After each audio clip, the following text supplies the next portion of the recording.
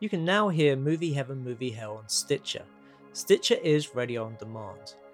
Listen anytime, anywhere. Stitcher is an award-winning free app that lets you listen to all your favourite shows, plus discover from 20,000 news, entertainment and sports shows.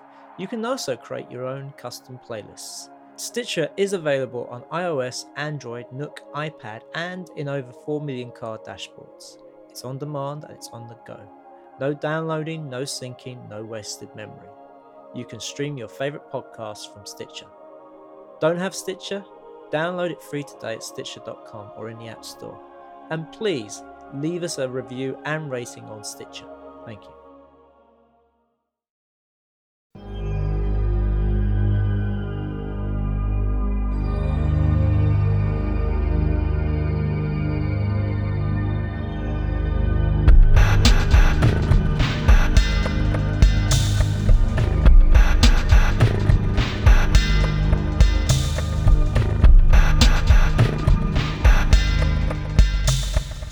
Welcome to Movie Heaven, Movie Hell podcast extra, and tonight I am joined with I'm joined by Ben Woodywis.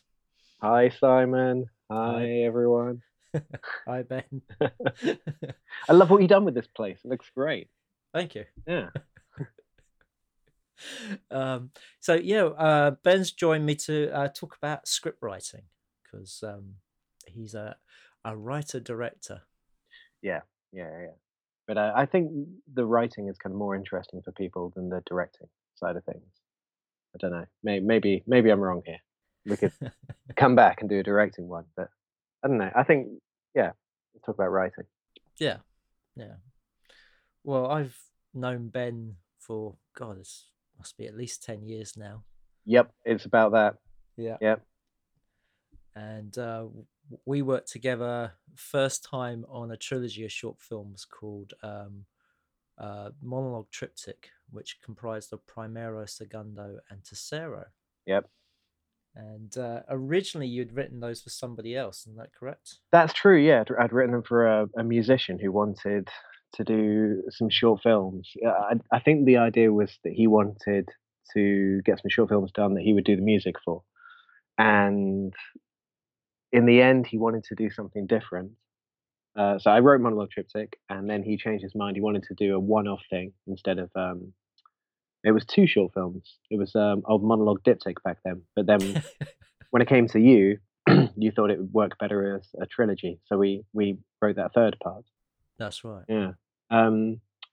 So instead he wanted to do this other thing which I wrote as well, and we shot a kind of lo-fi version of it to see how it was going to go, and then which went well, but then the final film never happened. So yeah, Monologue Triptych came to independent running.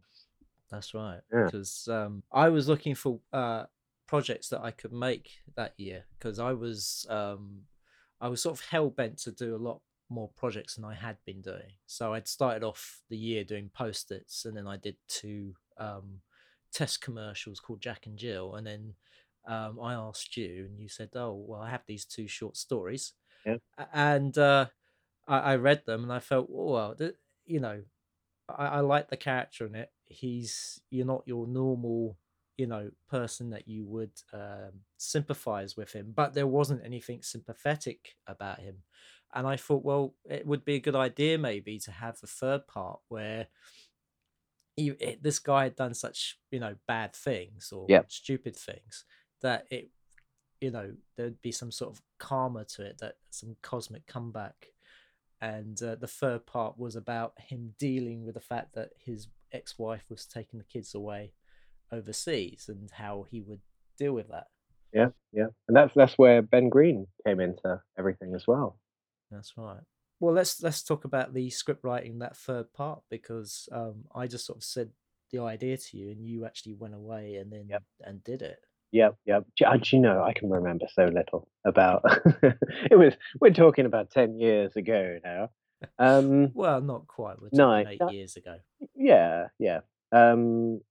All I remember about that was, so he had to be given pathos in that final part. And originally, no, I'm not remembering anything that I think is going to be very interesting for anyone. I think we just kind of You just take that same character and just put him into a whole new situation, which worked well, I think.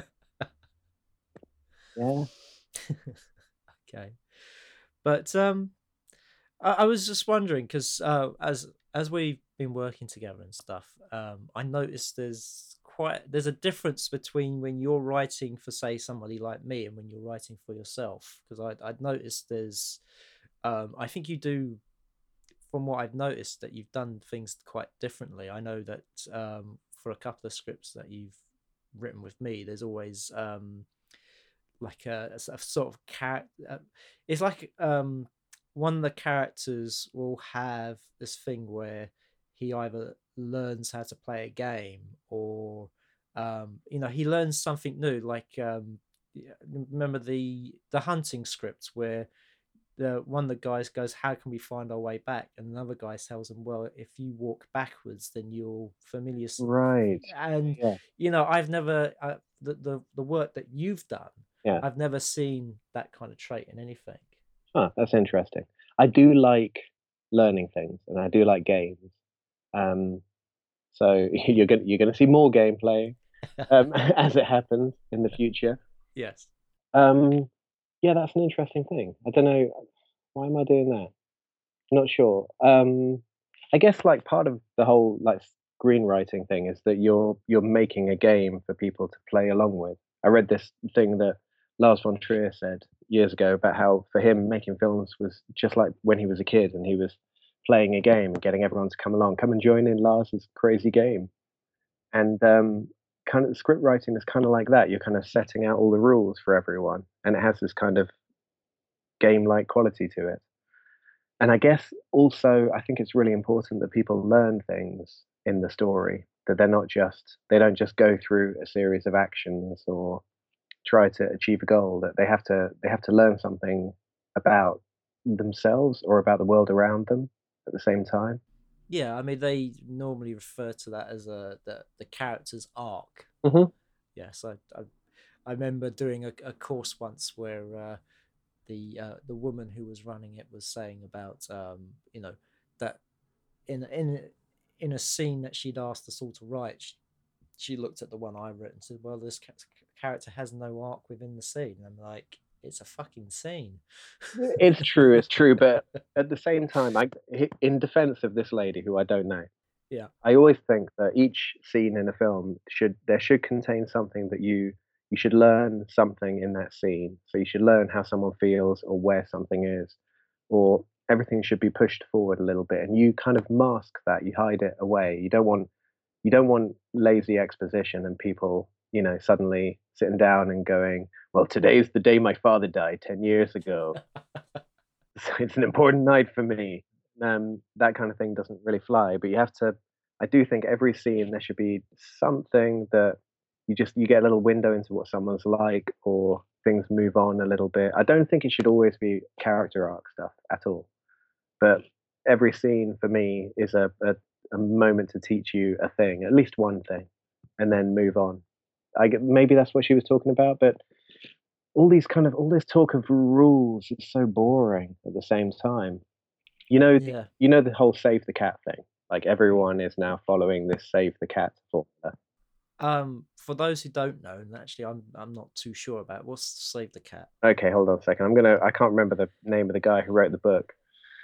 Oh, Uh, is this to do with a story by what's his name? exactly. What's his name?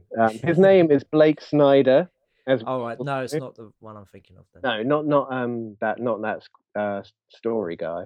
No, Um, okay. Blake Snyder. He wrote this book called Save the Cat, a book about screenwriting, and it lays out this formula that you follow if you want to have successful scripts. Ah, And he's not wrong. You watch iRobot or Independence Day or whatever.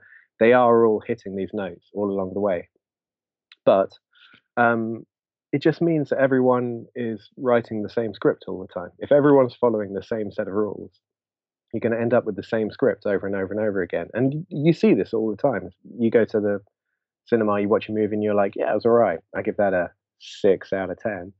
And it's everyone's hitting these notes all the time. And yeah, it's a little.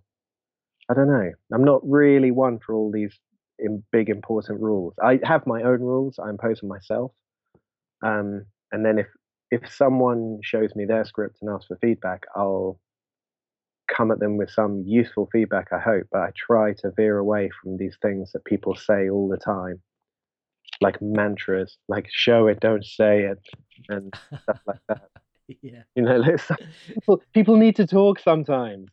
I apologize, but you know, you have to have characters say something, kind of everything being visual. Yeah. Um, Otherwise, you end up making a Terrence Malick movie, which is great, but sometimes you don't do that. Sometimes you do something else.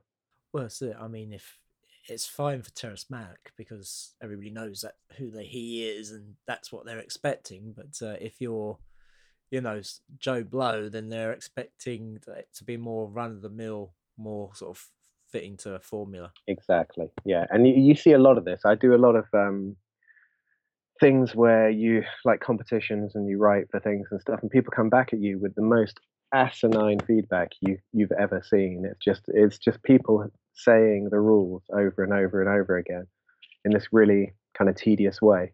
And to give you an example, Okay. I don't normally read scripts, but I read a Paul Schrader script recently for a Okay. film that I can't remember the name of. But Paul Schrader's script ended up being changed. That's the Right. important part. But I read the Paul Schrader script, and I'm about 5 pages in, and I've already seen 12, maybe 13 different rule breaks. That if I copy that out word for word and sent it in for a competition, I can tell you exactly what kind of negative feedback I'm going to get back. But this is Paul Schrader writing a movie which is happening, and a lot of the rules that people talk about just don't apply in that situation. The big one is like describing stuff that you can't see. So, Ah, yes. he walks into the room and starts thinking about his wife. You can't see that. So, you're not allowed to do it. And people will jump on you as soon as you show them a script that contains stuff like that. And there's Paul Schrader tapping it out in a movie that got made. So, Yeah, I remember I put a script of mine up on Trigger Street yeah, years ago, and somebody wrote that exact yeah, words. You can't write down things that you can't see. yeah. And I see it all the time. I see people do it all the time. And is it bad? I mean, I don't do it anymore because it's one of my own personal rules. And if someone who was like 17 came to me with a script and showed it to me, then I would mention that, I guess. I don't know. I just presume other people they've got something else going. You have to, like I was saying with the Save the Cat thing, you want to make things your own. You want to have your own style, your own way of doing stuff. If everyone's just doing the same things all the time, then there is no your own style, your own. It doesn't exist because you're just following Blake Snyder's rules. Well, exactly. I mean, we recently spoke about Christopher Nolan and Memento, Hmm. and the thing is, if it had been made by anybody else, it would probably have, been very linear, and it would have started from the end and finished at the beginning Yep. I mean, instead of the other way around. yep. You can watch the boring version of Memento right now because Blindside, the TV show. I don't know if you've seen it. I think it's NBC. Right. Show about a lady who has amnesia covered in tattoos, and then week by week they decode one of the tattoos, which is a clue, and then follow it up and find out what it all means. Yeah. And Well, they're also planning to remake they Memento. are remaking Memento, which I think is a waste of time because Blindside, the TV show, is already showing you that you should drop this like a hot potato. Because if you just play it straight, it's just really, well, I don't know. The Blindside in particular is astonishingly dull. It's really, really by the numbers stuff, and it goes to show what could have happened with Memento if it hadn't been done in that kind of broken structure. Exactly. I mean, that was part of the game, wasn't it? Yeah, yeah, yeah, yeah, that is exactly. Again, writing scripts is a game for people. It's a game for your audience. You want them to sit there, and you want them to. I think you want them to take part and to be sitting there and trying to work out what's going on and playing their own little game in their head. And then when you reveal stuff to them, either they get this kind of satisfaction of like, yes, called it, or they're like, ooh, I didn't see that coming, but everything I needed was there. More fool me for missing out on it. That kind of stuff is good. You don't want like what's the other Christopher Nolan one, The Prestige. Yeah. There's a good game going on for you. You're trying to work out what's happening all the time. And I think the same year you got that The Illusionist, is it? That Yes. Yeah. Edward Norton film. Yeah. And The Illusionist throws a big fat cheat at you right at the end. It does something that couldn't possibly have happened. You were paying attention and following the rules. It's kind of like what's that French film? Haute Tension, High Tension. Oh yeah, yeah, yeah. Oh god, that yeah, I hate High Tension. Everybody does because of that enormous cheat it Yeah, throws. Like the yeah. film is fantastic, and you're with it all the way up until the last 10 minutes, and then they cheat you, and you've been sitting there trying to work out what's going on. You're looking at the clues, piecing it together, making a little jigsaw in your head, and then 10 minutes before the end, they go, all those pieces were a joke. We played you, and The Illusionist does the same thing. That's kind of why The Prestige works better as a film than The Illusionist. Well, I also think as well that Illusionist is more of a love story than it is a psychological thriller Yeah, about obsession. yeah, for sure, for sure. But they do this kind of like what's going on game. Well, yeah, yeah. I think that's just off the time as well, because I mean, how many films were there around at the time with twists? That's true. That's true. But yeah, but it's Twister is horrific, and a big CGI magic trick as well. Like they go on about how they got I think Ricky Jay to come in and work with Edward Norton on his sleight of hand, but then the big magic trick is the CGI tree growing. Outrageous. I have to say I can't remember the Illusionist that well, so I I was can't watching it remember. through a wall of rage, hating every second of it. What is this cheap imitation of The Prestige? I'm not even that crazy about The Prestige, but it made me love The Prestige all that much more. Yeah. Now, I mean, we were talking earlier about sort of people looking at your work and sort of giving you advice and stuff, but I don't know if you've experienced this where I think somebody sent me a script or something, but I remember they sent me the review of the script that they had paid a professional script writer to read. What And a review of one of your scripts. I don't think it was mine. No, I think Okay. it was somebody else's. But I remember them kept bringing up Pulp Fiction, Uh-huh. and I remember reading this and thinking, if you had got your hands on Pulp Fiction, you would have told them to change it. Absolutely. Pulp Fiction Yeah, doesn't show you anything. It tells you everything. yeah, Uh, but I mean, from the fact that like having John Travolta die in the middle and then reappear at the end. well, that's an interesting. I know a fact about that story. Yes. That's Quentin Tarantino took it to. What's the name of the producer? The Oh, the Harvey Weinstein. Yeah, Harvey. He took it to Harvey Weinstein. He goes, It's going to be a comeback vehicle for John Travolta. It's going to be great." And then Travolta, Weinstein doesn't read the whole thing, but he gets the kind of the pitch of it, and he hates the fact that John Travolta dies. Absolutely hates it. Doesn't see this film flying whatsoever. And then Tarantino goes, "Well, no, because at the end of the movie, Tarantino's there. Travolta. Can everyone have different names, please? Travolta is on screen at the end in a flashback."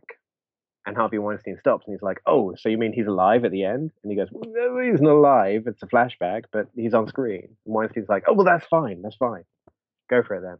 So what Weinstein was fine with the idea of Travolta dying midway through, as long as you see him at the end, because then you're left with that kind of the end of Pulp Fiction leaves you feeling kind of upbeat Yeah. as they kind of walk off, and you're not dwelling on the fact that Travolta's dead and some other people are dead as well, aren't they?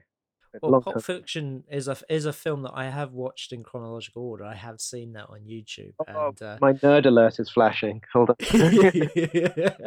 and yeah, it doesn't quite work so well Hmm. because the final shot is of Bruce Willis driving off, doing the whole "Zed's dead, baby, Zed's dead." Yeah, have you seen Memento in chronological? No, no, that I can figure out what that's going to be like, and I wasn't interested. I wouldn't mind, but yeah, I know what you mean. It's interesting about the Pulp Fiction thing. But yeah, sorry. So yeah, this guy would have given negative feedback to Pulp Fiction. Oh god, yeah, yeah, yeah. I mean, but it's easy to sort of after the fact say, oh yeah, well, you know, in Pulp Fiction they did this, this, and this because it made a lot of money and stuff. But when you're given a script, it's quite easy to sort of tear it apart. Yeah, absolutely. And I'll always, I'll go to my grave saying this, is that you need to break the rules in order to push things forward a little bit. And when you're doing that and you're presenting it to people, all they see is rule breaking, and they don't see the potential for how things can be pushed on a little bit further. When someone else breaks the rules and it works, then everyone starts looking at that thing as another way of doing stuff.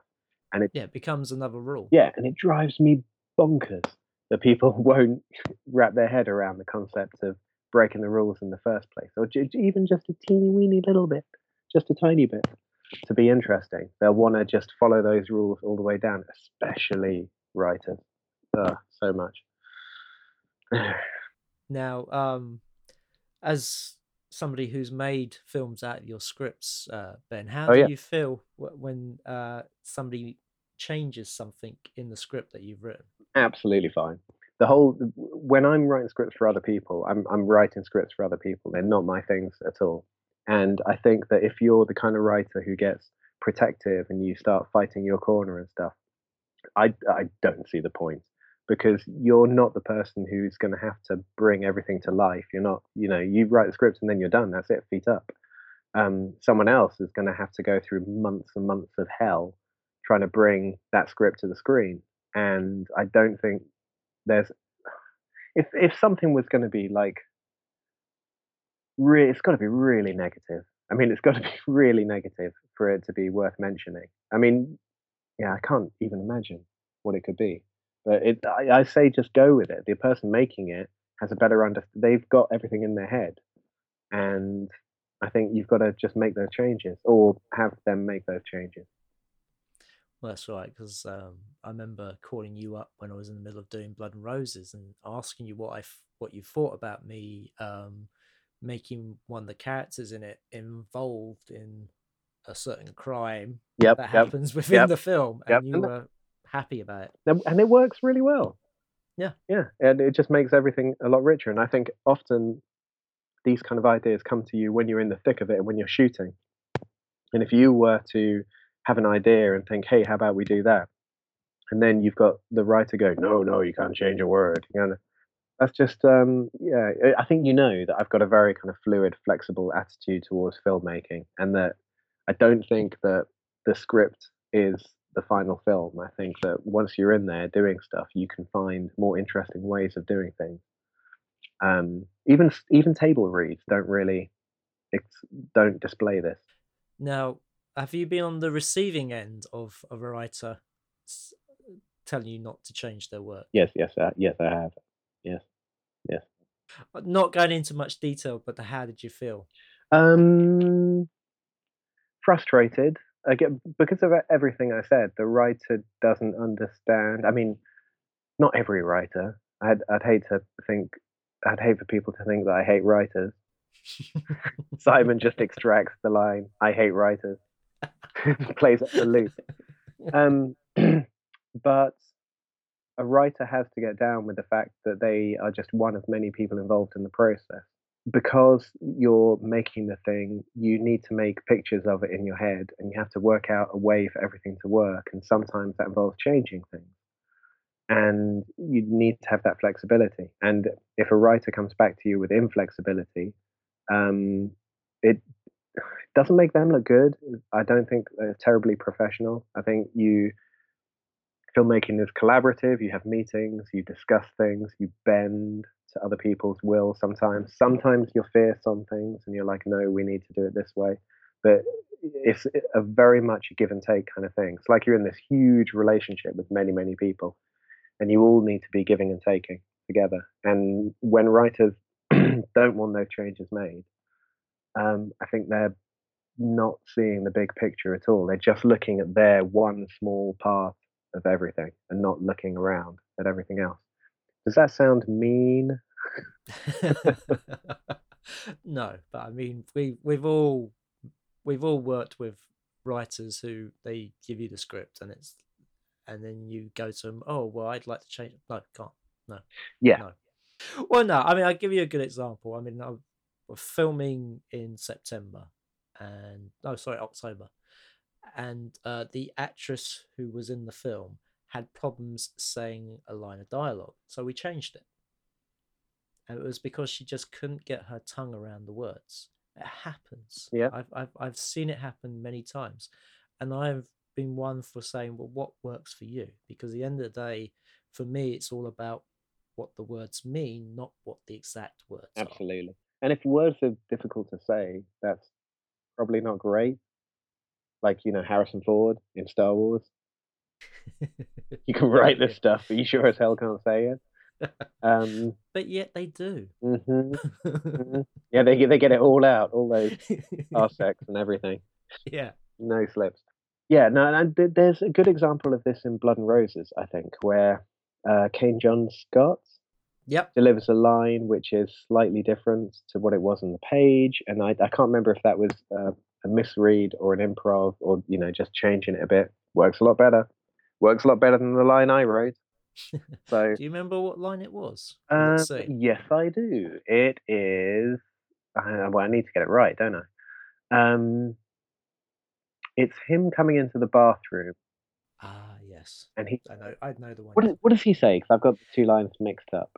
about. Was it he goes, you should be in bed, isn't Yeah, it? that's it. You should be in bed. And then what I'd originally written was something like, "You shouldn't be up," That's it, yeah. but "You should be in bed" has this kind of like it's advice, but at the same time, it could be some kind of order as well, and an "I know best" kind of thing, and it had loads more going on for it than whatever I'd written. You shouldn't be up. Some kind of rubbish. Yeah. Well, it was just sort of his delivery as well, because he does kind of appear out of nowhere. You don't see him turn up. He's just there, Yep. Yep. and she's quite distressed. And he says that line, and then um, he sees that she's in distress and sort of comforts her, and is kind of confused of what's going on. He does eventually, but he delivers that line like Mm. a murderer, like Yes. like an absolute cold-blooded killer. That's how he comes across there. And that for me is a really good example of a small change that makes everything better. And do you know how that change came about? Well, it wasn't an instruction by me. Mhm, I know that Kane and Marisha would go off and they would rehearse together mhm. without me being there, which slightly annoyed me because I felt that I should really have been in, those kind of rehearsals. Yeah, But they would go off, and so it may have been something that came up, or it could have been just that it was a decision that Kane came up with at the time. well, it worked. It Worked. worked, yeah, Yeah, yeah, important. yeah, yeah. I mean, I remember we changed the biting scene, the scene where Marisha's character gets bitten, because I do remember how that was in the That was script. a bit rude, wasn't it? Yeah. Yeah. No, no, no, not that bit. No, no. If anything, it was a bit cheesy. It was like, um, was it Seth tips her down, looks at the fire comes alight Oh in the yeah, yeah, yeah, yeah, fireplace, and then he looks at her and then bites her. yeah, yeah. And yet, in the film, it's a lot more saucier. It is. Yeah, I remember actually that bit playing out in the film and thinking, I didn't write this. It's a bit rude, but that's good. I think it worked. Yes. Yeah, yeah, yeah. Yeah. Yeah. Well, that was Ben Green and Marisha Kay came up to me and they said, "Well, this scene we have some ideas, and would you be willing to listen to what we have to say?" And they told me, and I said, "Well, are you prepared to do that? Because it's not me who has to perform that. I'm quite willing to shoot that." Damn straight. And That's what and you never know how far people are going to go with something yeah, as well. yeah, yeah. Sorry, go on. But no, I was gonna say there was a scene that was in on the script was far saucier, which we changed. Just because I think of location. I remember that bit. It was cold, right? Yeah. Yes. Yeah. Shooting in Cornwall in November. Yeah. Yeah, yeah. It's probably best that that never made it. That bit was a bit rough. Um, yeah, yeah. I don't think many people know this, but we were sort of collaborating together on a feature script for a year before we finally settled on Blood and The Roses. Refuge, yeah, Yeah, The The Refuge. Yeah. Refuge is a great script. Yeah, I really liked that. There was a lot of, I mean, that was developed. Then we got to, Mm, like, draft 26 or something by the end of it. Uh, yeah. yeah, that was a very, very long process. It was kind of a surprise, in fact, because, well, there was The Refuge, and then there was, I forget the title of it. Oh, it was in the Valley of the Shadow of the Darkness. That's right. And then there was Blood and Roses, and I There think was Blood and Roses. Yeah. In the Valley went through, like, 8 redrafts or something. It did. Yeah. And then Blood and Roses was just bang, go, go. Like, it Yeah. seemed it was like, "Oh, whoa, what happened? Where's draft 26?" Well, I think what had happened with The Refuge was that we got it to such a point that I couldn't afford to make it Yeah, yeah. with what was on the page. I mean, it's a small cast. Yeah, That's the upside of it. There's not many people in it, but that it's that final act, which gets a bit practical effectsy. Uh, but very practical effects. very. If there is a practical effects person listening to this who has a huge amount of body parts, wants to use them in something, The Refuge is waiting. Yeah, Yeah, I mean also as well that location yeah, that wasn't available where we were filming because we were always going to be filming at that location, yeah. And and there was no barn. no. Yeah, there was a kind of gamey aspect to The Refuge as well. Actually, Mm, there was that thing. There was something with his hand. He gets taught how to not feel pain or something. It's been a long time since I read The Refuge, no, but there's a bit no. where something gets stuck through his hand. Do you remember this? I think you might be thinking of another script because um, th- there's a whole thing where he gets cut up. Yep. But before that bit, there's No. he's lying in the bed and he's hurting, and one of the people in the house teaches him that there's a way that you can do stuff without hurting. She takes a hat pin and sticks it. Yeah, Oh, okay. All right. Now I remember it. yeah. God, it's been a while since I read the Uh, script of The Refuge. and then he gets kind of taught this whole no pain thing, which he thankfully forgets for the last third of the movie. Otherwise, he'd be all right. Um, but I remember really liking that, and I actually, unbeknownst to you, I sent The Refuge to someone else for a quick kind of feedback session. Oh, right. And they loved that bit. They absolutely loved that bit. They wanted to see more of, hat pins going into people. I don't know what. Okay. What did they make of the rest of it?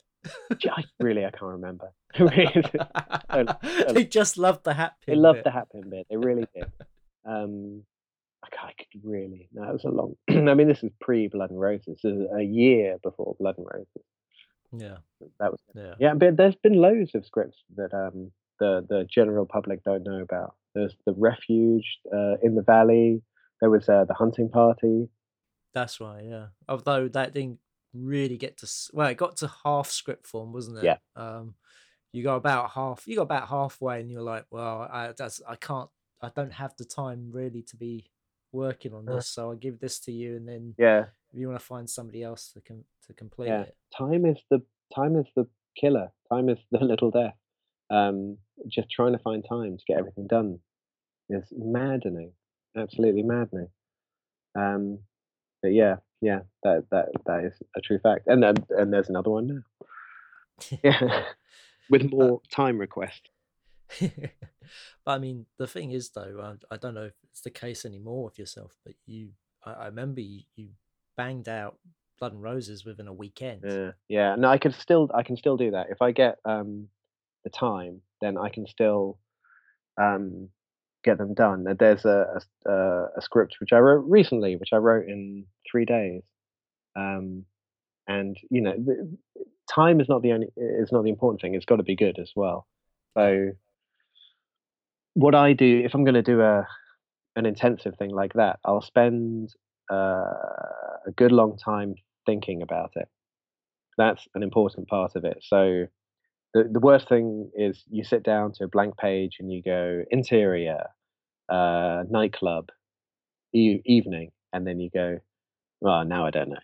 Um, where do I go from here? I don't know. So I've got to think it through in its entirety, and I've got to have my, let's say it's 30 scenes. I've got to know all those 30 scenes, and I've got to know how you go from scene 18 to scene 19, what that transition is.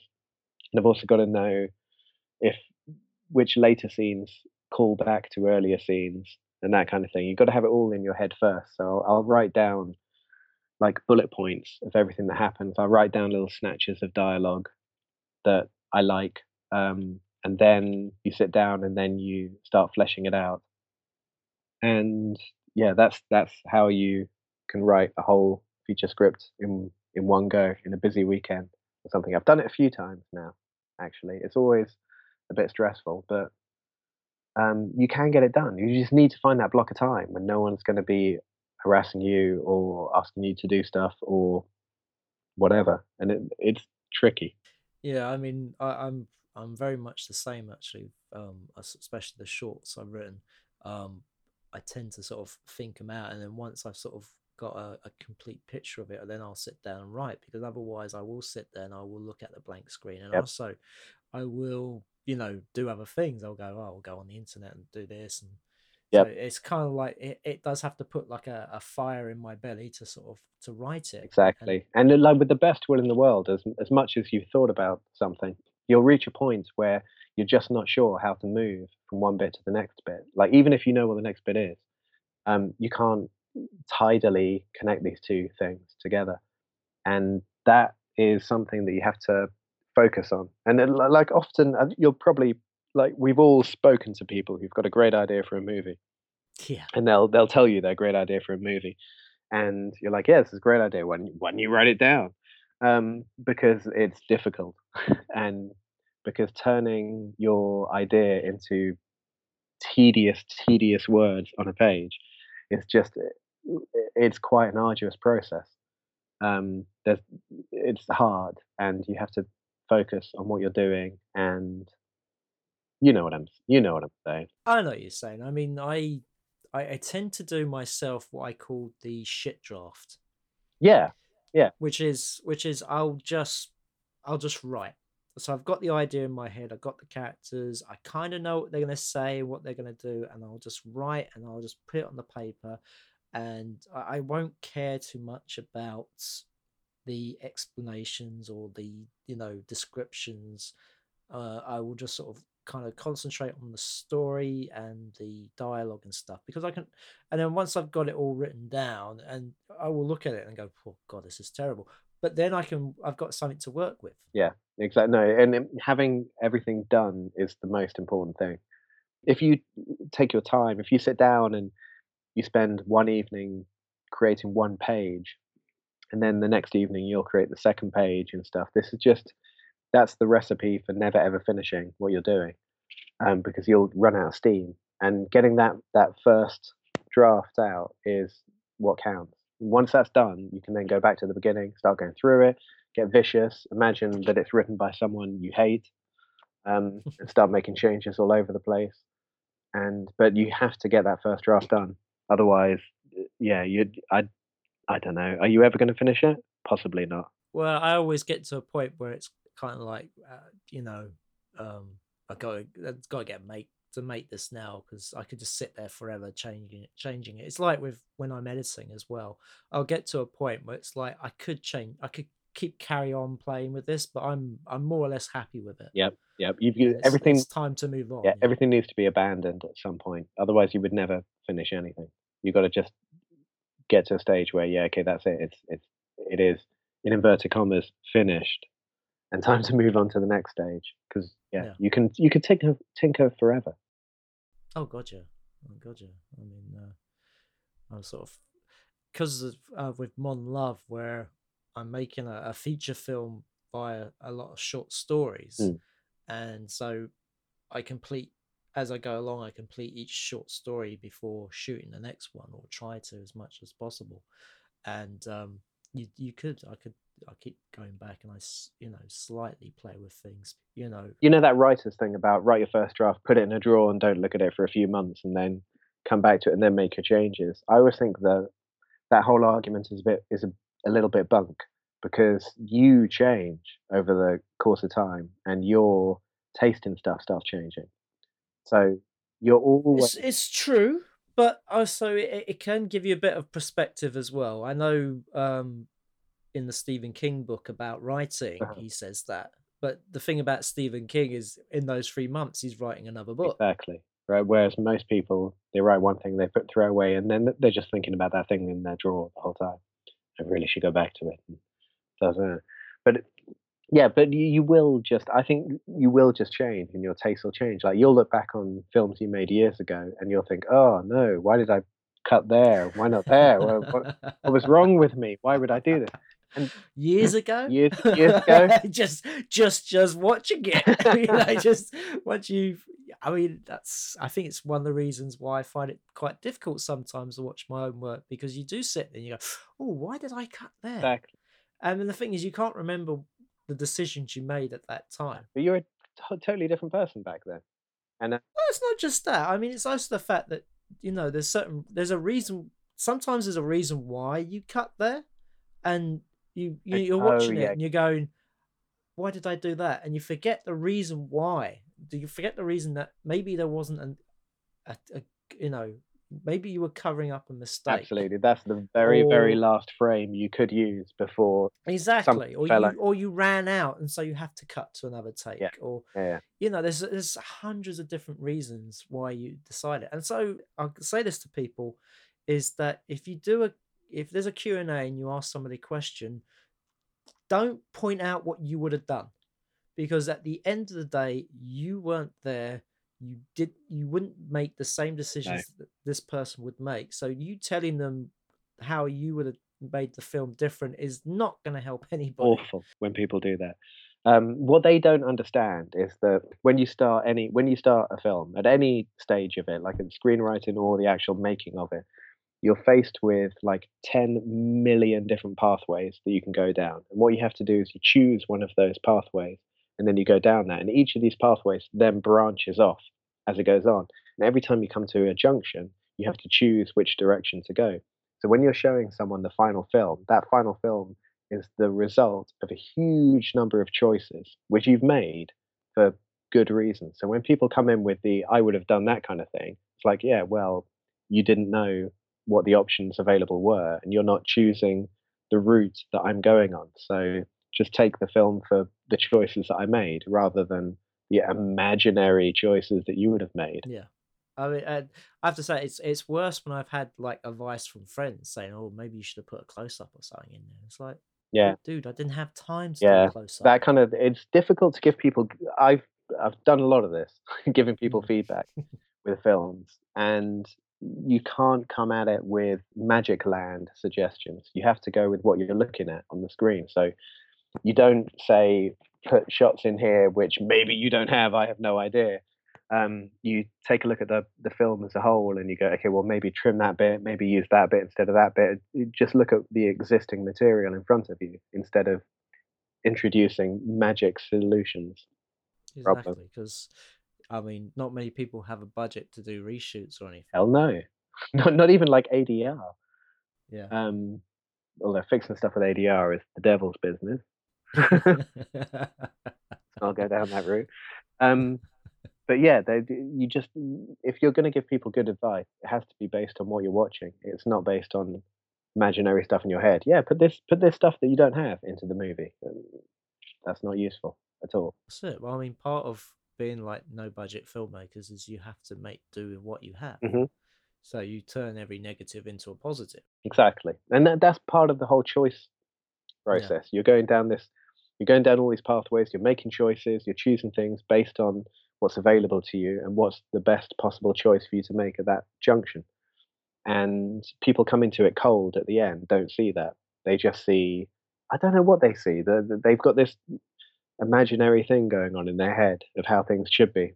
It would have been much more interesting if you'd made the film a completely different film. Yeah, thanks. Well, do you remember this podcast that reviewed the feature film, and they kept on going on about how bad the script was? Oh, You remember? yeah. I'll be honest. Before making voodoo dolls of those guys, I turned this off, so I didn't hear the whole thing. Um, Oh yeah, I mean, are they a did sort of? did they all die in a horrible accident? I don't know. I don't. I don't think the podcast is around anymore. That's But a shame. It was they it's a were they shame, were isn't great it? guys. They were great guys.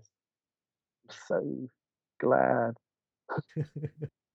Um, I mean, I mean, yeah, I mean, I've had bad reviews, and I've had bad reviews from people who sort of, they're coming from a certain point of view, or that you can tell that they have been sort of schooled in films and stuff, so they kind of know what they're talking about. But these four guys who went down to the local multiplex and watched films. yeah, yeah. I mean, the thing is that after did I tell you about the Hamlet conversation I had with someone? No. These guys kept coming back to like, the script is so bad and blah blah blah. And I spoke to a friend about this, and he was saying, see, he's a theatre guy, so he was saying that the Hamlet is the golden example of how there are no bad scripts, because you've seen very good versions of Hamlet and you've seen very bad versions of Hamlet, but it's always the same words that they're saying. What makes people like or dislike something is something else. It's not the actual script of Hamlet itself. They're picking up on other things. So that made me feel better for a while. And Yeah. then I spent a few months showering in bleach. Mm, that also helped. Well, yeah, because I mean, they attacked the script for no reason at all. Well, That was the annoying I don't thing remember about what it. their reasons were. They did say things, but I don't remember what they were. I think their reasons came from ignorance, that they didn't know what they were talking about. So at the end of the day, Yeah. they attacked the script. Oh, obviously it's a bad script. Yeah. I mean, yeah, I mean, they sounded like they were more used to seeing big budget stuff. Yeah. And when you're going the low budget route, you can't, cars can't blow up, buildings can't fall down, planes can't land even. So you have to find drama and threat inside of other things. Inside, That's it. I mean, you also have to sort of disguise that stuff. yes, you do. It's like I did this talk recently, and I was explaining how it's kind of like watchmaking, because when you look at a watch, you just see what time it is, and potentially you look at the make of watch and you go, "Oh, that nice watch." Hey, what you're not paying attention to is the huge number of cogs and wheels behind that face, which are making everything work. And when you're script writing or low budget independent filming, you're hiding all these cogs and wheels from everyone, but you've thought about them hugely. They are extremely important to you. You're watchmaking, but people have to not see that. They just have to see what time it is and the face of the watch. They don't see all those kind of inner workings, and they don't appreciate them because they're hidden out of sight. And that's, I think, an important part of low budget filmmaking. You hide all these things which are making everything work. Well, I mean, I've recently been watching a lot of Jim Jarmusch films, and he's somebody who actually doesn't care about that. He doesn't need to see a plane landing in another country. His character is just in another country. Exactly. And I mean, he started off. Is it Permanent Vacation, the first one? That's right. Yeah. He started that off getting. He didn't even have complete reels of film. He just had a few odds and ends. So he couldn't tie everything together in the way that films normally tie together. So he's left with, I'll just shoot one scene and then I'll shoot another scene somewhere else, another scene somewhere else. I won't do cutaways because we don't have the film. I've just got these little bits and bobs. And then when putting them all together, he develops that cut to black thing in between scenes in Permanent Oh yes. Vacation. And he's only doing the cut to black because he literally can't put these two scenes together because it'll be jarring and weird. So instead of doing that, he just does cut to black, fade in, and we're somewhere else. And that was a technique born out of the restrictions imposed on him rather than him having to. He didn't actually come up with that idea. He's not doing it in the same way that Gaspar Noé is doing it. He's doing it because he can't make it work any other way. But saying that, he used it a lot in Dead Man. Well, There's a yeah, lot of fades to black. yeah. I think he did. You find yourself doing something because you're forced into doing it, and then you start thinking, well, no, actually, I kind of like this. This is pretty cool, and things become signature as well, I guess. So yeah, and nothing wrong with a callback to your old stuff. No, Was true. good. You've seen more Jim Jarmusch than I have these days. Yes, yes, I've I only have. seen Yeah. like three. What three have you seen? I've seen Ghost Dog, Way of the Samurai, which I Yeah. recently. I've seen Down by Law a long time ago. Please don't ask me any questions about it. And I thought, oh, what's that one where the people in the hotel, um, Oh, oh God. the Elvis stuff, Oh God. Japanese Not guy Chunk. takes photos of his Oh, hotel room. bloody hell. I've watched that one recently as well. Ah! Got that door, that the bellhop who's just swatting flies all the time. Or Oh God, it's go and get on IMDb.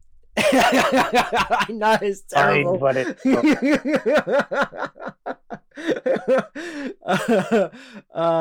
Mystery Train. Mystery Train, yeah, Yes, and yeah, Mystery Train, of course. Um, yes. I think that's about it. I don't think I've Okay. seen any of the others. I never. Dead Man is on my list for sure. Deadman's good. I remember when it came out, I wasn't that interested, but seeing it recently, it's really good. I like Stranger Than Paradise is very good. It's a big jump up from Permanent Vacation. Permanent Vacation, I would say watch it if you're interested, but if not, I give it a miss because it's not great. Yeah, I watched like the first 20 minutes. I'm not going to say I Yeah. saw the whole thing. Oh, okay. Oh wait, oh Mike, sorry. I've also IMDb'd Mr. Jarmusch here. And I completely forgot that I saw Coffee and Cigarettes as well. Oh, okay. I loved Okay. Coffee and Cigarettes when it came out. Yeah, that was fun. That was fun. I mean, there was a few of the parts I didn't like, but Yeah, for that was sure. the same with Night on Earth. Yeah, this I never saw, although I feel like I should. Night on Earth is really good, but I think it I think most people have a section that they don't like. I Uh, mean, I've seen this with sort of reviews and stuff that everybody sort of picks on a different segment that they don't like, so they tend to like three out the four yeah. segments that they are. I didn't know that Jenna Rollins was in it. I'm just IMDbing it right now. I knew Beatrice Dahl was in it because, Hmm. came out early 90s. Everyone was all about Beatrice Dahl. But Yes, yeah, Jenna Rollins, Victoria Snelling. that's Interesting. right. That's Oh, right. and an early role for Giancarlo Esposito as well. Indeed. I mean, he's worked with a lot of good people. I mean, Only Lovers Left Alive was Yeah. really good. I really Now, enjoyed I that. have Only Lovers Left Alive on DVD and Blu-ray in the other room, and I still haven't watched it. Don't ask me why I've got it on two formats. Um, yeah, I will get around to watching that. Tom Hiddleston, he's always Yes. fun. But what's her face? Is Tilda Swinton's in that as well? Tilda Swinton as well, She's yes. gold. Yeah. Always. Because she's worked with him since Broken Flowers. Oh, okay. Whoa, wait a minute. So I've just IMDb'd that as well. John Hurt. I didn't know he was in that. Yes, he Oh, is. I don't pay attention, do I? And of course, John Hurt's worked with him since Dead Man. So Oh, Get Away. Now that I did not yeah, know. yeah, Oh, yeah, interesting. yeah. So I, it's certainly a director to certainly watch because he's always sort of stayed in the low budget realm. His films have never been any Yeah, bigger than I'd say about a medium. yeah, yeah. I read. I don't know if you read Cronenberg on Cronenberg, but there's a bit where he talks about having a chat with Oliver Stone, and Oliver Stone saying to him, "How do you feel about being?" I can't remember what he calls him, but he said, how do you feel about being a niche filmmaker, or a basically Oliver Stone is saying, "I make films for I make films for the multiplex, and Right. you don't. You deal in low budgets, although Cronenberg's had some fairly big budgets. You deal in low budgets and you deal in select audiences. How do you feel about that?" And Cronenberg talks about how intellectual the guy he's talking to then says that sounds a bit offensive, and Cronenberg's like, no, no, no, intellectually I understand completely. And I think that staying within that realm just offers you a lot more freedom to do the things that you want to do. Oliver Stone needs to have meetings and focus groups, and he has to get things to play to everyone. And although he's famously quite a shouty, opinionated guy, he's definitely going to do more bending about how to do things than Jim Jarmusch does. Jim Jarmusch is going to get to have his way a lot more. Yeah. And it's and it's kind of like what makes him like the unofficial king of the Yeah, indies. or the official king of the Yeah, Indies. I don't know. I no, mean, absolutely. is there a king? I don't think they will. I mean, you read more and more and more about Cassavetes being the father of Hmm. independent film, but he's dead, so he can't be the king. Um, Yeah, but I mean, what about like the French New Wave?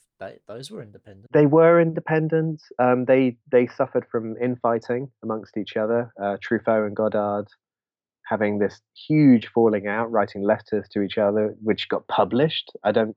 Why would you do that? I don't know. Um, but I've actually been watching a fair bit of new wave stuff at the moment recently, and it's a real hit and miss ratio because they're kind of free to do whatever they want to do, and sometimes the Yeah, stuff they want to do is a little bit niche, and this is me saying it's a little bit niche as well. I like niche, but sometimes it's particularly difficult. Whereas I guess someone like Jarmusch, I think he's just been getting. I don't think his number one concern is the audience, but I think he thinks about it now more than he probably did with Permanent Vacation and stuff like that. possibly. I mean, it's Who knows what's going on? I think Ghost Dog Way the Samurai was kind of like his closest to doing like a sellout film Yeah. in some sense. I know my girlfriend's a big fan and she doesn't like that film. She feels it's the least Jim Jarmusch I film. think because But saying that, having seen other crime thrillers and stuff and gangster films, it feels more Jim yeah, Jarmusch than anything absolutely, yeah. else. I think the thing that makes Ghost Dog feel different is that it has a non-white central character, and it has this kind of interest in non-white culture, and that's really, really unique in Jarmusch's canon. Everything is about white guys, pretty much, with, a few other things coming in, but, like, so Ghost Dog is you've got the soundtrack being done by the RZA, and you've got, Yeah, Forest Whitaker in the lead, and his friend is a Haitian, I think, or French, that's right. Yeah, in the film, and yeah,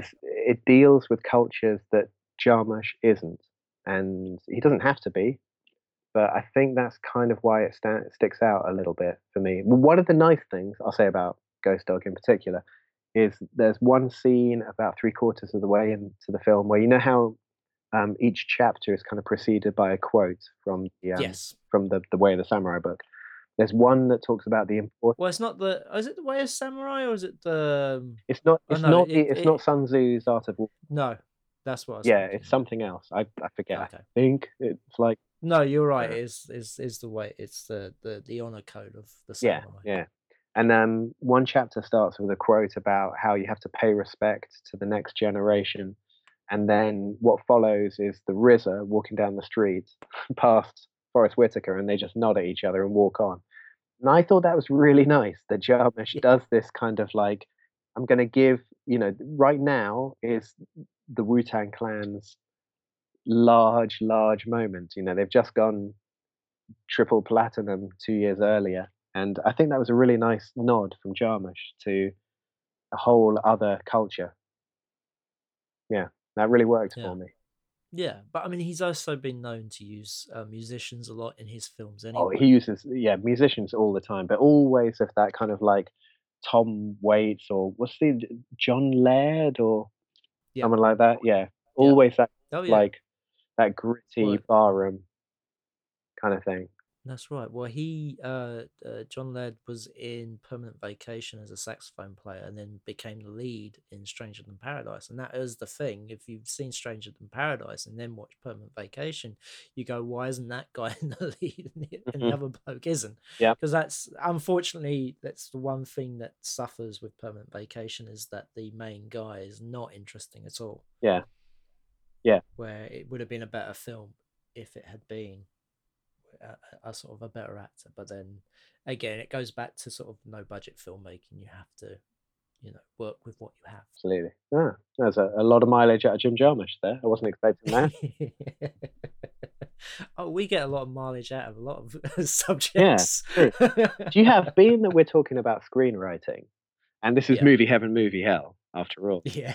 do you have a movie heaven, movie hell for screenwriting? No particular directors, no nothing, just a kind of like fantastic example of screenwriting, and then potentially terrible example of screenwriting, without talking about Ghosts of Mars.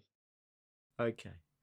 Well, the script that sort of springs to mind for movie Heaven, and it was just one of the sort of first scripts I read was Reservoir Dogs. Mm, Because, but I know but the thing was that one of the reasons why I quite liked that is you could read it as like, like a normal story instead of it being very sort of, with scripts.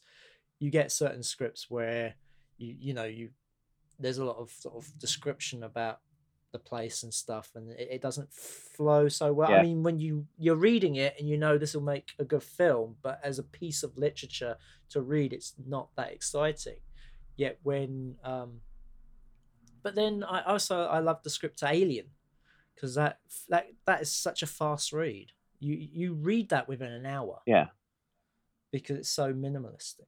Yeah, so I mean, those ones I would hold up. What would you pick for movie My Heaven as a my movie script? heaven is always Raiders of the Lost Ark.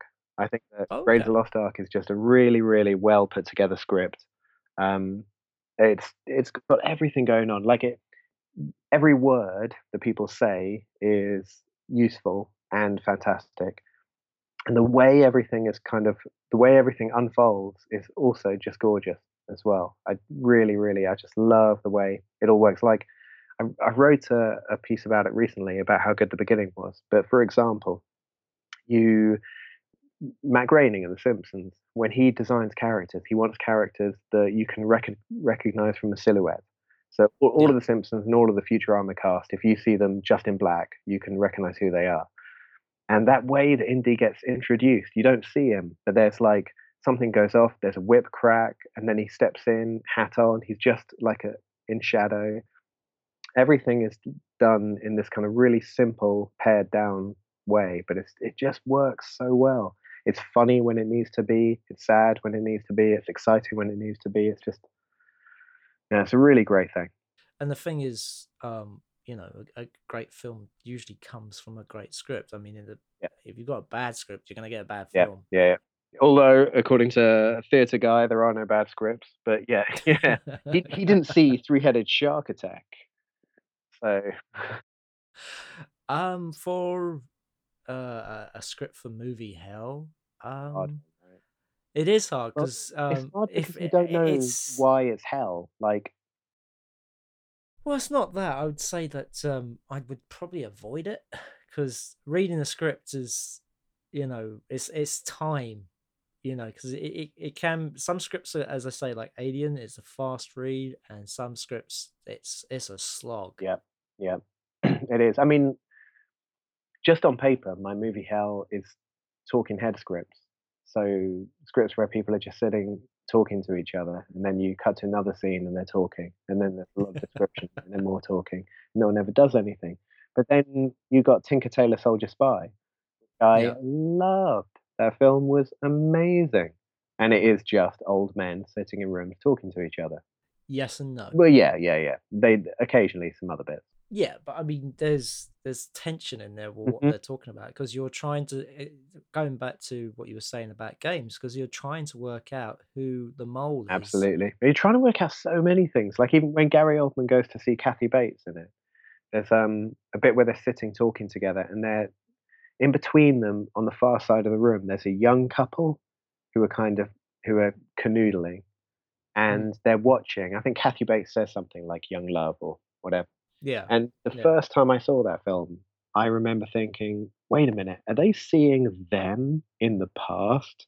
Is that them? Are they kind of like remembering what they used to have when they were younger together or something?" And the whole I was going like way, way down into the film and thinking that it was doing a lot of things. I think you're supposed to think that there's something going on there as well. Oh yeah, I mean I actually really loved that film, and I went to see it with a friend of mine who thought it was really boring, and I'm like, wait a minute, did we just see the same Hmm. film? Hmm. Loads of But people do because because if you don't pay yeah, attention, you're gonna miss it. Like that, the ending is silence. mm, It's just people. You're on the edge of if you like the film, you're on the edge of your seat because you can hear someone walking up to where Gary Oldman is, and you're on. You know, it's a Yeah. knife edge kind of thing. But if you haven't really been following what's going on, you haven't been paying attention to all that talking, that whole final part is just dead to you, I think. Um, so yeah, that doesn't answer your question about does it? Well, I mean, I've read other people's scripts where, I've been maybe offered it, Mhm, and okay, I'll talk about one because the film's been made and I had no involvement with it. But there was a film out there called The Zombie King, mhm. and I remember reading the script, and I thought it had a very decent idea, but I thought it was very cliched and it didn't do things very Yeah. well. The characters in it make a lot of wrong decisions, and I actually wanted to rewrite it, Mhm. and it's probably one of the reasons why I didn't get the job. But it was, yeah, I'd say I would put that in my movie hell. I mean, if I'd been given the job to direct Mhm. it, I don't know how much leeway I would have got because they had the actors in place already. Ah, okay. Yeah. And they were looking for somebody who could make this film with very little Mhm. money. And I think in their mind, they went with the right choice because they went with a guy whose background was in special effects. I mean, even though this was the first film he was going to direct, um, he had a background in special effects, and they felt, well, if it's going to be a zombie film, we're going to have a load of zombies, then it's best to have somebody who, Yeah. knows something about special effects. But knowing somebody who knows about special effects is fine, but can they tell a good story? And Yeah, in my opinion, after seeing the final film, no. yeah. I always think it's a bit dodgy when again, I'm not casting any aspersions on technicians at all, but when you get a film which is someone's first directorial job, and prior to that, they've just done work in either effects or cinematography or editing, often those films are not good, shall we say. But then saying that, those technicians may have gotten those jobs because they couldn't get directing. Maybe they Yeah, had directed potentially, before. yeah, Because, yeah, yeah. because I've done cinematography and I've done editing, and I think I can put a film together. I'm thinking of Resident Evil Part 2. I go straight to Resident Evil Part 2. It's just awful, awful. And I think it's made by either the original film's either editor or DP, I forget. But I think it's definitely the first film they made. It might be the only film they made. Um, and oh, it's just awful. But I mean, that is often the way that they'll, especially for sequels, if they can't get the director back, then they'll get someone who was on the first film, in any capacity, but Mm, particularly in either effects, editing, or DP. I don't know why. yeah. Well, I guess they like a bit of continuity, and also it always comes down to a trust, doesn't Yeah, it? Because they want to work with people that they know will be able to sort of deliver the goods, or that absolutely. they may have some control over. I don't know, Yeah. but it just makes me think about. Are you willing to talk about UA Bowl? I can talk about Uwe Boll. I don't have much to say, but yeah, yeah, we can Okay. Well, I chat. just want to talk about because you wrote a script for In the Name of the King 3, which they didn't use. Yeah, yeah. I also wrote, oh, what's it called? Blood Rain 4 and 5 as well. Um, Okay. Were they scripts they actually well, no, used, because or? they never made Blood Rain 4 and 5 in the end, which I think is a Oh, shame okay. because the scripts were great. Yeah, the in the Name of the King Part 3 thing was interesting. It was kind of like an amalgamation of a script that I wrote with Gary Otto, who I met donkeys years ago on uh, Citizen Toxic Avenger Part 4. Part 3? Part 4. Part 4, yeah. Yeah, so we kind of like, he made this bold connection. And then from that, we did Blood Rain 4 and 5, In the Name of the King Part 3. We did another project together as well that I can't remember. Um, but yeah, kind of our script didn't get used, but also kind of it did, I think. I'm not sure about it. I have an associate producer credit. Um, and that's fine with me. Again, I own the film on DVD, on Blu-ray, and I haven't got around to watching it yet. Oh, So okay. once Yeah. I've seen it, I'll be able to make firm words on things. Um, but yeah, Uwe Boll gives a brief, and it's very, very do it like this. There isn't a lot of kind of yeah, just do what you like, and we'll see how it plays. He's like, I want it like this, and so if you get two people working on the same thing, you're gonna end up making very, very similar scripts. Um, then once those scripts were laid out, extra limitations came in. Um, a lot of it had to be set in caves. There had to be more dragon effects. There had to be horses had to be removed from the film for a number of different reasons. And I haven't seen In the Name of the King Part 3 yet, but pay attention for caves, dragons, and an absence of horses. Those are the things that we were working with. Um, but I mean, I know that I just found it a kind of a fun experience, really. Um, he kind of tells you exactly, here are the parameters. It's got to be within these two walls. You can't go beyond them. And then inside of that, kind of have a lot of fun. And that's a kind of nice thing to be doing, really. Well, I gather you must like it because, I mean, you've, as you said, you've written other scripts Yeah, for him as and well. and now there's 12 hours. Yeah, Yeah. I mean, 12 hours is it's kind of like a Taken kind of film. It's a guy who is being forced to do things because if he doesn't do them, then people he cares about will get hurt. I think I can safely say all of that without giving away spoilers or anything. Is it a bit like that Johnny Depp film? Which Johnny Depp film? Dead Man? No, Fear and Loathing in Las no, Vegas. Pirates of no, the Caribbean. no, Yeah. no. It's the one where Christopher Walken's got his daughter Oh, and he's got to do an assassination for it's him, not in time. and it's done in real Yeah, time. yeah. It's something about time. Yeah, it's kind of like that. Yeah, except the film is not 12 hours long. But yeah, Yeah, your it's not shot in real yeah, time. your man does have 12 hours to do all these things that he's been asked to do. So yeah, it's kind of like that. It's kind of a little bit like that. Whatever that film was, Christopher Walken's in. Oh, it's called Nick of Time. It's yeah, so it's got a kind of a Nick of Time vibe mixed with what I just said, Taken, kind of to it. All set in Sofia, Bulgaria as well, which is exciting.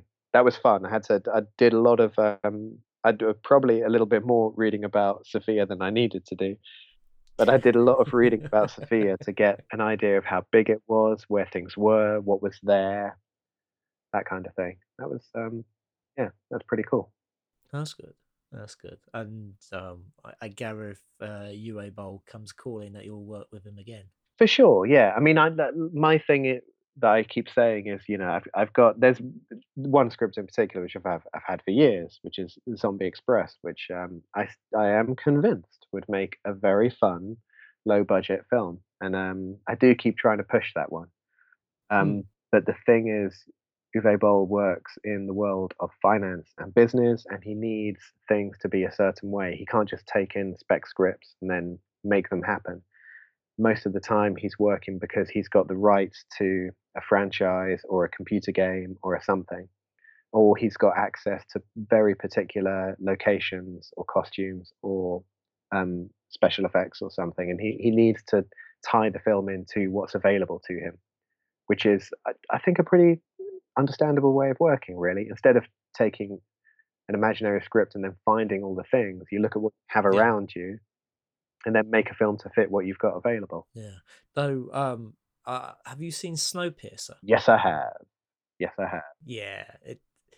When I saw Snowpiercer, I was kind of reminded a bit of Zombie Express. Dude, you've seen a million films and been reminded of Zombie Well, because yeah, but it was the same idea of working from the back and and heading all the way to the front of the train. Yeah, yeah, and like I think I'm a big fan of train movies. So if you put a train in your movie and Ben will watch it, that's a fact. Um, oh, so you must love Runaway Train then. I don't love Runaway Train. No? No, I don't. My favorite train movie is Trans-Siberian. I'll go on record saying that. Trans-Siberian, closely followed by Silver Streak. Okay. Why? What do you like about Runaway Train? No, I don't know. Something about it, it's just so bombastic and loud, and I don't know. It's just not my favorite. John Boyd and Eric Roberts as well. Don't know. Yeah, Yeah, it works right. It's Andrei Konchalovsky, right?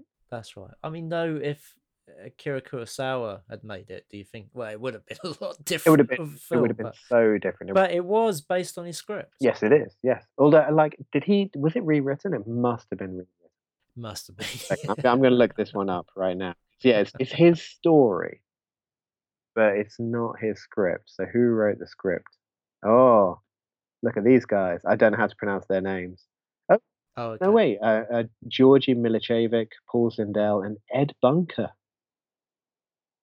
who's Mr. Blue in Reservoir Dogs.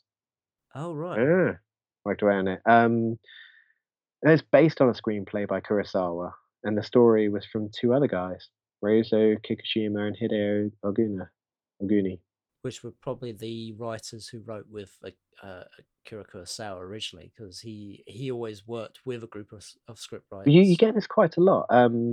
There's I don't know if you know, there's a Buñuel retrospective on at the ICA at the moment, and they had Jean-Claude Carrière come in for a Q&A after one of the films, and Jean-Claude Carrière wrote all of Buñuel's French comedies, or everything from like the Milky Way onwards or Viridiana onwards, and now I'm not sure of myself. But yeah, Buñuel had this guy to bounce ideas off, and so he's just sitting there throwing out ideas, and Jean-Claude Carrière is actually the guy putting pen to paper and making everything work nicely. But was it Brunel who's getting like the accolades for it though? Yeah, I don't. I think if you watch a Buñuel film, you don't focus on the script. I think you're paying Right. attention to other things. Maybe I'm wrong. Maybe someone out there who's going to correct me on this. But I think yeah, it's like a Michael Bay film. You don't go to a Michael Bay film for the script. You go there for something else. Yeah, and there's been like a whole team of script writers working on that. Hells, yeah, Yeah. yeah. Okay. uh, I think that's a good place to You end it. sure? I'm You don't have sure any because final questions? well, okay, I have a final question for Yep, you. Um, so for anybody thinking about doing script yep. writing out there, what would your advice be? My advice would be to write a script, um, and then submit it to stuff, and then write another script, and submit it to stuff as well. I wouldn't.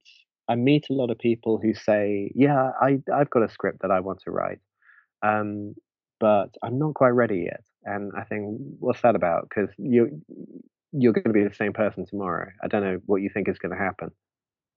Think that you're going to think about writing for long enough, then you're going to be amazing. That's just not the case. It's like if you wanted to get into pottery and you thought, well, what I'm going to do is think about pottery for 5 years before actually throwing any clay at the wheel.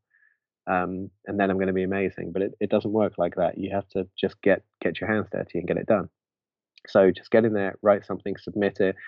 I am not a big fan of feedback sessions, um, especially if you got these kind of like arenas where people can submit scripts specifically for feedback, or competitions which are aimed at feedback. I I know that people are going to disagree with this, but I think they're a huge waste of time, because what you're getting is feedback from other writers.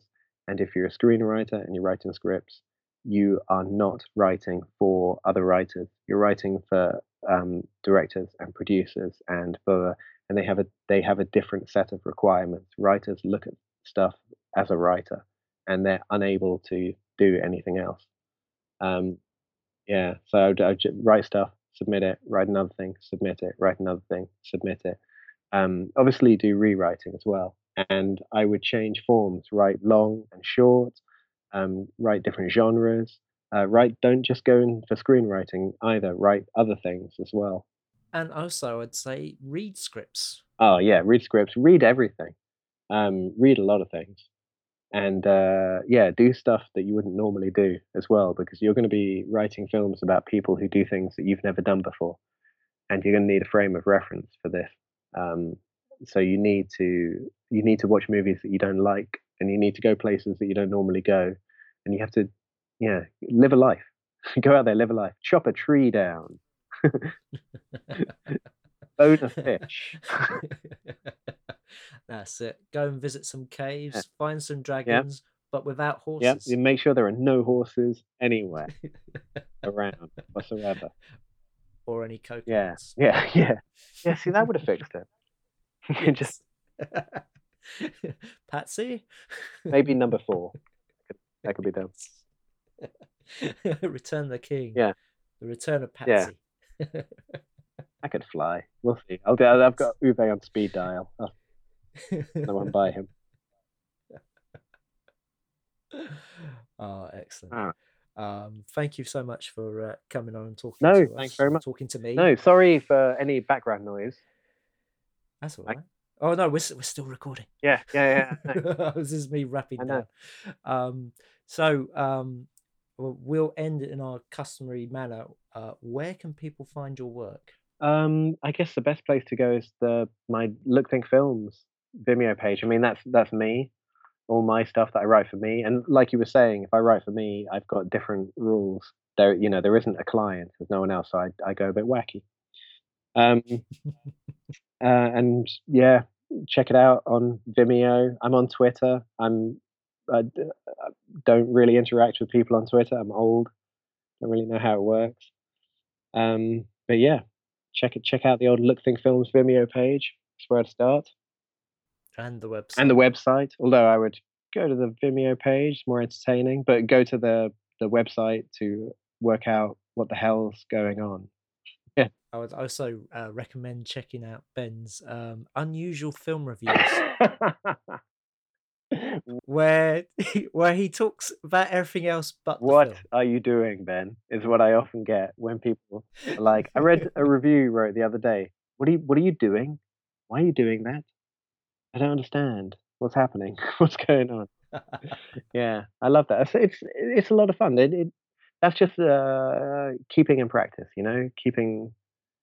I do. You got to keep writing, and you got to keep thinking of different stuff, and yeah, that's an exercise in keeping going and writing about different things. And you can find my work, as always, at independentrunnings.com.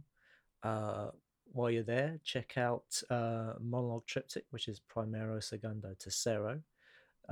Also, check out Blood and Oh Roses, yeah. all written by Ben Woodywis. Yep. And hopefully we'll just to say that we're collaborating on another script at the moment, so fingers crossed that's all going to work Yep. out. Give me a few days of no one asking me to do stuff, and that'll be done. Well, there's no pressure because I still got Modern Love to Okay, finish. cool. Okay, cool. But Yeah, I'd like to get it done anyway. yeah. And yes, and you can find the podcast on iTunes. We're on Stitcher, we're on Mixcloud, and we're on YouTube. And you can find us on Facebook and Twitter. Just search for Movie Heaven, Movie Hell. So it just leaves me to say thank you again, Ben, for coming on and talking about script writing and other stuff. Pleasure being here. Lovely talking to you. And yes, we'll see you in the next episode of Movie Heaven, Movie Hell.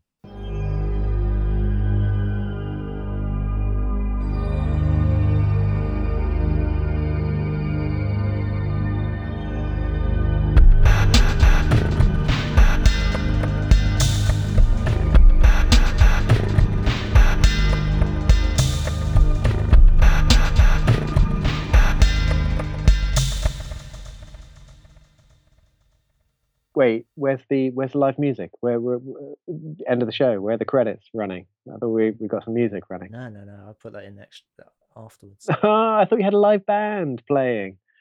So disappointed. Well, to tell the truth, the music is an unused track from Primero. No, that's Primero.